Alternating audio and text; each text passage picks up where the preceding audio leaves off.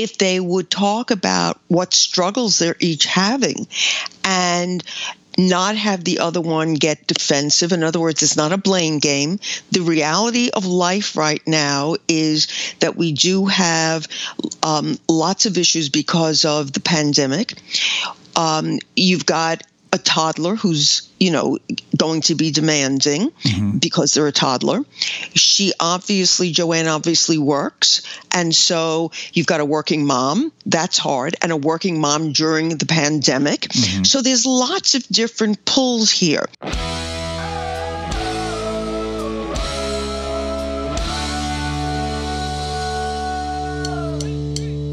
This week, Dr. Karen Sherman returns to help a listener get her near sexless marriage back on track. She's getting pulled in many different directions, but wants spontaneity, and he's become a little gun-shy to initiate. We have a conversation about the variety of options that might help. Stay tuned. Hi, I'm going to keep this short. If you're new to the podcast, welcome. You should know that we have a website, hitchedmag.com, with thousands of articles, our complete podcast archive with over 500 episodes, a free weekly newsletter, and more. If you like this podcast, please leave a rating or review to help encourage others to join. And without further ado, enjoy. Hey everybody, welcome back. This is Steve Cooper, editor-in-chief of hitchedmag.com. I am joined once again by the lovely, the original, Dr. Karen Sherman. Hi, Karen. Hiya, Steve. Hello. Karen is a practicing psychologist in relationship and lifestyle issues for over 30 years. You can find more information about Karen at her website, drkarensherman.com. And today, Karen, we are going to do something a little bit different. And I want to just say right up top, if you are a listener to the show and you have a question for us, please email us. Let us know how we can help. Podcast at hitchedmag.com is the way to go. There's actually a link on our podcast page if you are interested. So that's what we're going to do today. We are going to talk. We're going to hopefully help out one of our listeners, Joanne, and help Joanne with her sex life. So she wrote in. Our daughter is 2 years old, and I can count on one hand the number of times that we've had sex since I got pregnant. So that means less than, for those keeping score at home, that's less than 5 times in over a 2-year time frame. It's bad, and we're still working together as a team, but it's a big divide, especially in these challenging times, referring to COVID. It's at the root of the disagreements over extended breastfeeding, sticking with the corona rules, and limiting our date nights. Planning a second child is fueling a growing distance. I want a second child, but in his words, how can we even have a second child without having sex? I feel pulled in too many directions, and I know my husband is not getting the attention he needs. I think the problem was already there before we got pregnant, but I was able to push through. We've always had a planned sex life. It was fun, but rarely natural. I'm at the point in my life where I'm drained and giving what I can to my family and my demanding job in the middle of a pandemic. I don't want the anxiety of having to build myself up for sex. I want to enjoy each other's company, feel a connection, and then let that be the foundation of intimacy. He struggles with that. He's from a culture where, from what I can see, the men just don't flirt. Emotional connection does not come easily to him, although he is very loving. Plus, he has certain expectations. For example, he likes that we are freshly showered before we have sex. I tried to say that I want spontaneous sex, and he really struggles with that concept. Think a little bit like Sheldon from The Big Bang Theory, without the ego. The idea of he can plan it and just not tell me was great, but that idea came too late. And I'm not really sure what that means, Joanne, that the idea came too late, but hopefully the information we provide helps. I think he's now too skeptical that he'll get a yes to even try. I just don't know where to go from here. Except wait for my daughter, who, as I mentioned at the top, is 2, is more independent, but I worry that this is a dangerous strategy. So there's a lot. And so now that I just read that again for like the 3rd or 4th time, I think what she meant by the idea came too late is the fact that while he can plan it, he's afraid to get rejected. So he's no longer even when he plans it, he's not even asking anymore because of he's afraid of the rejection because it's been so long, because it seems like she's also not engaging. So it's not like a him problem alone. So there is a lot here, and I thought we would try to pick through some of the issues that she raised. I sent you a list of questions. Is there any specific number that you want to start at, or should I just start from the top? We can start from the top, and we'll just see where it takes us. Okay, sounds good. So the first question I have is, do you have any recommendation strategies for spontaneous sex? Because this seems to be what she wants, whereas her husband is resistant to this concept. So my first thought when I read that question is it's an oxymoron, because to have a strategy for spontaneous sex doesn't seem right to me. Right. The only thing, I think that Joanne's idea that he could plan it but just not tell it to her was a great idea. I know this is not an intervention that I recommend often, but every now and then I do. Have some wine. Relax. Let that just see where it takes you. Don't put so much stress on yourselves. It sounds like this has now become a major issue. It is, but it's really like taking on a life of its own. So I think that they just basically have to relax a little bit more. And so that's why I'm suggesting the wine. And when both of them are a little bit more loosened up, that might allow for things to just go in the right direction. This reminds me of what we talk about a lot, which is if you and your spouse are going in the same direction and you're satisfied with the situation, it doesn't matter. It's not a big deal. And so for those listening, it's not like very little sex is an issue unless it's what you want is more, and then it is an issue. So I wanted to highlight that.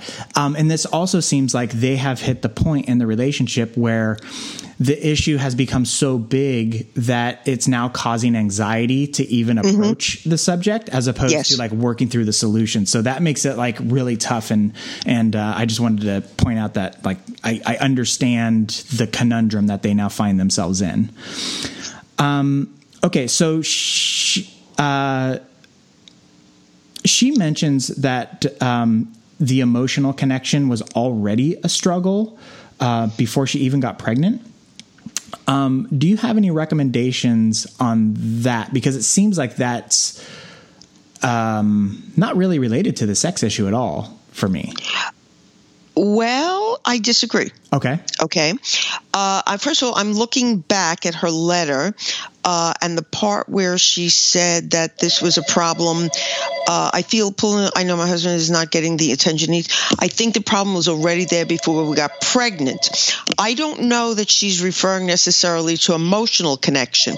I think them not having as much sex as he would have liked, and her feeling like, she wasn't satisfying him as much as he liked was the problem she's referring to. Okay, so I want to clarify that. That's the way I read it. Okay. But anyway, I feel that a very large piece of sexual connection is the emotional connection.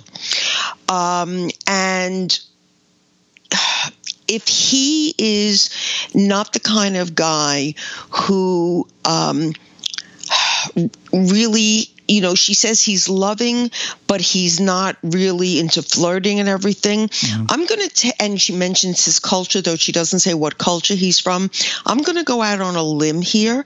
I may be totally wrong, but it may also be that in whatever culture he comes from, unless it's just the male culture, which this would apply to also, that opening up and talking feelings may be very difficult. That being said, if they could have a discussion about this, I think that would, number one, certainly start getting things rolling. And number two, when couples start to be vulnerable with each other and talk to each other and express their needs, that is creating emotional connection, and that happens to also be a wonderful aphrodisiac. Mm-hmm. So I think that rather than not addressing this issue, if they would talk about what struggles they're each having and not have the other one get defensive. In other words, it's not a blame game. The reality of life right now is that we do have lots of issues because of the pandemic. You've got a toddler who's, going to be demanding because they're a toddler. Joanne obviously works. And so you've got a working mom. That's hard. And a working mom during the pandemic. Mm-hmm. So there's lots of different pulls here. I think that as I said a moment ago, rather than being a blame game of, well, look at what you're doing, if we could get them talking where they each would explain what they're feeling and be open and help the other one understand what needs they have and really hear each other, that would be a very good way to start a real open conversation, and that would start to help them connect emotionally, which would then lead to having a better sex life with each other. Mm-hmm. Yeah. Okay. Yeah. No, it's funny. I want to go back really quick to one of the things that she mentioned in her letter, which was about having him, because he likes things planned out, having him plan it and then just not tell her when he planned it so that it would feel spontaneous to her. Mm-hmm. And then again, like if I'm reading her hesitation on that correctly, it's that he now feels like she's just going to reject him. Connecting that to what you're just saying about the communication, if they try that plan again and she just tells him, look, I will say yes. Do you think that's something that could help break the ice if she just says, look, if you plan it, you have a guaranteed yes in me? Or do you think that's an unreasonable thing? But no, I think that could help, but she's got to be willing to say yes and look at the kinds of things she's pointing to, that she's tired, that there's an issue about breastfeeding. There are a lot of different factors, and she's got to really be ready to make good on that promise, because if she tells him this would really be a help and then he tries it and she doesn't go along with it, man, is that going to boomerang? Mm-hmm. The other thing about the spontaneity aspect to it, because it seems like while that is her desire, just the overall lack of sex seems to be the bigger issue, not like the kind of sex that they're having. And so it's funny. So I was watching a comedy special last night, Kevin Hart. Everybody knows who Kevin Hart is. Anyways, he was talking about how he's over 40 and tired of having sex all the time or whatever. And he told his wife that she needs to pick a date on the calendar and they will have amazing sex on that day. But you can't ask for it like any other day of the month. That's the one that he's going to guarantee the good sex. And he was like, and I delivered. And so it's it just reminds me of this is exactly what we're talking about here, about just putting it on the calendar, scheduling it, planning it. I know it's not sexy and spontaneous like you suggest, that she's wanting, but as we've discussed in the past, when people are dating, what do they think those dates are other than scheduled time for intimacy? Yes, we've talked about that in the past. Right. In a previous podcast a long time ago. Exactly. Yeah. So when you think that it's not really that sexy or whatever, just think about oh yeah, I used to think Friday night, I'm going to go out on a date and hopefully I get lucky. That's exactly what we're talking about. Right. And so you can, and if you're the spontaneity side of it is the thing that you're thinking about, change up the routine of how you get to the end game, I guess. Yes. And So, yeah, that's... I have another thought because of something she also said in the letter. I don't know if she is mixing up spontaneity with what a lot of women want, which is the saying of sex at night really starts with flirting in the morning, that it's really the buildup from the whole day. And that what she really wants is that she's willing to have sex just spontaneously at night if there has been a series of things throughout the day that has made her feel desired and cared about, and all these other little things that go to flirting, etc. I don't know if that's what she really means, or if that's part of what she would really like. And it struck me that she said her husband is loving. And that's important. Yeah. That's important.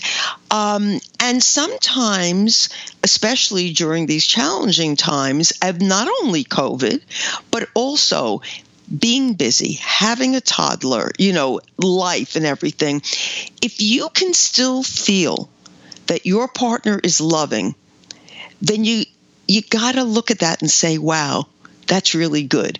So maybe some of the frills aren't there, but, let me focus on that and let me pay attention to that. And so there may have to be a slight readjustment in the perception on her part. That being said, I think it couldn't hurt if her husband tried to do a couple of things that might make her feel a little bit more receptive. I mean, I've got to be fair here. Right. So, no, totally. If he could do a couple of things like call her during the day, I'm thinking about you, or, you mean so much to me, or whatever, that could help her feel a little bit more like she's easing into it. But to your point a few moments ago, I think that it may have to be that you schedule it, and maybe on that day, it's like if you're going to go out for dinner. Oh, I'm really looking forward to dinner tonight. What do you think they have on the menu? What are you going to wear? Stuff like that. That may help with the build up to it. And those are things, if he likes planning, he could certainly plan. Yeah. I was also thinking, to your point about, the flirting starts in the morning for the quote unquote spontaneous sex at night. Yeah. It might be that he has a difficulty expressing emotion in like a face-to-face interaction, but maybe he can like write little notes and leave them around the house, or send text messages, or there's a lot of different ways to flirt as opposed to just like walking by and winking and, saying sweet nothings into the ear as they pass by, So exactly. Just getting a little bit more creative on that end might help things a little bit. Okay. So Joanne, mentions that her attention was already getting pulled in too many directions before she was pregnant, and that her husband wasn't getting the attention he needed. The pregnancy and the toddler and the added weight of holding everything together during a pandemic obviously hasn't helped. And, when you're talking about going out to dinner and stuff, like all these things are tougher right now. And I totally want to acknowledge that and understand that. And depending on where you live, I'm in California. Just this week, they shut down indoor dining again. So I get it. Like that stuff is really tough. So hopefully, maybe find a different room to have dinner in or something that makes it a little more interesting. So anyways, with all that being said, though, the too busy, getting pulled in too many directions, how can she turn that around? I'm going to give you the most ridiculous answer. Okay. She can start giving him attention. And it could start by her even saying, I know that life, and this is very typical. We've spoken about this before. She is not alone in this. Couples tend to get lazy, and they tend to forget the niceties that they did when they were dating. So she can say, look, I realize that I've let life get in the way, and you are important to me, and I'm going to try to be, more aware. And I think we both need to be more aware of letting the other person know that they matter. And I just want you to know that I love you very much and I care about you and us. And I'm not going to get it right all the time, but, I am going to try to start doing things so that, you do know that you mean a lot to me. Mm-hmm. I can just keep thinking about how I think they're in an okay place because she does care. Mm-hmm. And to your point that you keep referring to the fact that she identifies that he is loving toward her. Mm-hmm. So it seems like everything's there for this to work. There just needs to be a little execution and strategy on making the execution work. So I want to be like as encouraging as possible as we go through all this stuff. Oh, absolutely. Mm-hmm. Absolutely. So is there something to be said for, again, like we're talking about a handful of times over 2 years. So is there something to be said for just doing it? And I realize that might not necessarily be sexy, but just the act of having sex and getting that momentum started and going? Well, I don't know whether you've ever had this person doing a podcast with you. I'm sure that you've read her materials, but Michelle Weiner Davis is a big advocate of just do it. Yep. That if one person has a need and the other person, totally is not fulfilling that need, it's just not fair. It's almost like if I really, really love pork chops and Richie doesn't, and there's never any way that I get to eat pork, whether, we go to a restaurant where I can get pork or, I find a dish that's palatable to him. But if I'm constantly not getting my need met, then that's not fair. Mm-hmm. It comes out to that. That's Michelle Weiner Davis's theory. And so what she says is, yes, just do it. Just do it. And of course, the other person could say, well, but I don't want to. Well, it doesn't have to be that you're now going to fulfill his every need every second that he wants it, but somewhere in between, so that both parties' needs are being taken care of.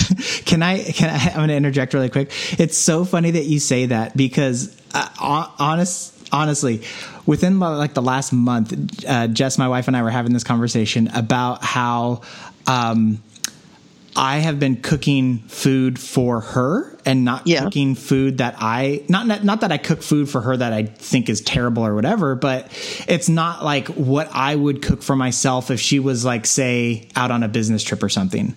Mm-hmm. And specifically, like I was missing like homemade pasta and homemade sauce and just like super carb heavy, food. And so she was like, just make yourself some pasta. I don't have to eat it. I could eat something else. And I was like, oh, duh. Yeah. Why don't I just make my own thing and you can have your own thing? There's nothing wrong with that. And so, yes. Yes. But if we carry that analogy forward, there are plenty of people who are taking care of their own needs because the sex is not available to them in their marriage. Right. And that then brings us to a whole other podcast. That's true. Because the people who are not fulfilling the needs then get very upset. Why are you doing that behavior? Right. No, that's true. That was a poor analogy. Oh, man. I walked right into it. Oh, God. Sorry. No, that's good. But I will stand by the fact that like you can break the rules. Yes, of course. You can break the rules and like look at why you're doing something or not doing something, and if making your bowl of pasta isn't going to hurt anybody. Never mind. I'm going to get off this analogy. It's a terrible analogy. Okay, good. Okay. I have no out on that one. Okay. So, by the way, Michelle Weiner Davis, she has been on this podcast. It's been, it's been a really long time, maybe like 10 years, but yes, very familiar with her work. She's been on the podcast. The other thing that I was going to bring up about that whole issue was, we also know that just the act of having intercourse releases a just ton of hormones and feel-good hormones and bonding hormones and all this stuff. And so it could like literally spark feelings in you that you might have thought had gone dormant, and arousal that you might have thought had gone dormant, and all those other things. So by embracing that just do it mentality, you might actually help get over the hump just by your body doing the things that your body does. Right. And the other thing also is that it's very likely that you're going to enjoy it once you get into it. Right. Yeah. Okay. So, I feel like we've touched on most of the stuff. Do you have any other thoughts? Yeah, I do want to comment on one thing. At the very end, Joanne said that one of the thoughts she has is waiting till her daughter is more independent. Right.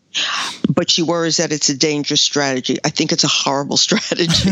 Okay. I think it's a very dangerous strategy because there will, first of all, you can't just keep putting this on hold.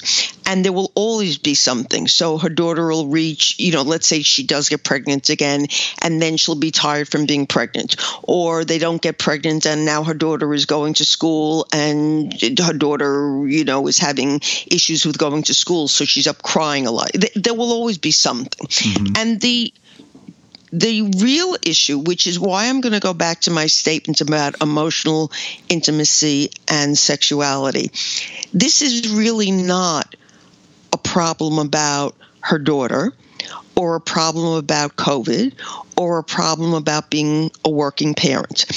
Yes, those are absolutely additional challenges. But the real problem is not being able to communicate openly without fear of being insulted or attacking or blaming, etc., being able to openly talk about your needs and your feelings and setting up a good line of communication between the two of you. Mm-hmm. The majority of couples who are having sexual problems, it's really because there's a more basic communication problem, because sex is just another form of communication.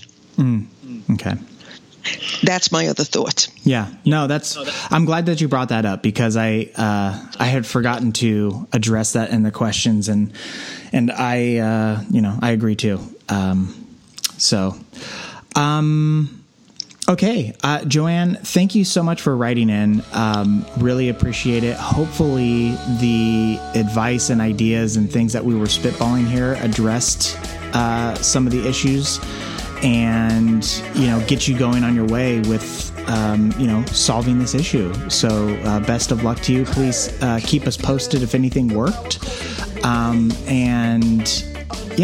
And if anybody else listening has their questions, like I said, feel free to reach out to us. We are here for you, podcast@hitchmag.com. And before we go, I want to remind everybody that you have been listening to Dr. Karen Sherman, who is a practicing psychologist in relationship and lifestyle issues for over 30 years. Karen is the author of Mindfulness and the Art of Choice, Transform Your Life. She is the co-author of Marriage Magic, Find It, Keep It, and Make It Last. You can get that information and much more at her website, drkarensherman.com. And of course, you can find this on our website, hitchedmag.com, where we have our complete archive. You can go back and find the Michelle Warner Davis episode. We have thousands of articles available for you and much more, so check that out. Again, hitchedmag.com. Well, that's going to do it for us this week. Thank you so much, Karen. It is always a pleasure. Thank you, Steve. Okay, that's going to do it. Take care, everybody. We know that it's showtime. Clear our heads of all our worries and fears. Now we know it's go time. And it's about to explode.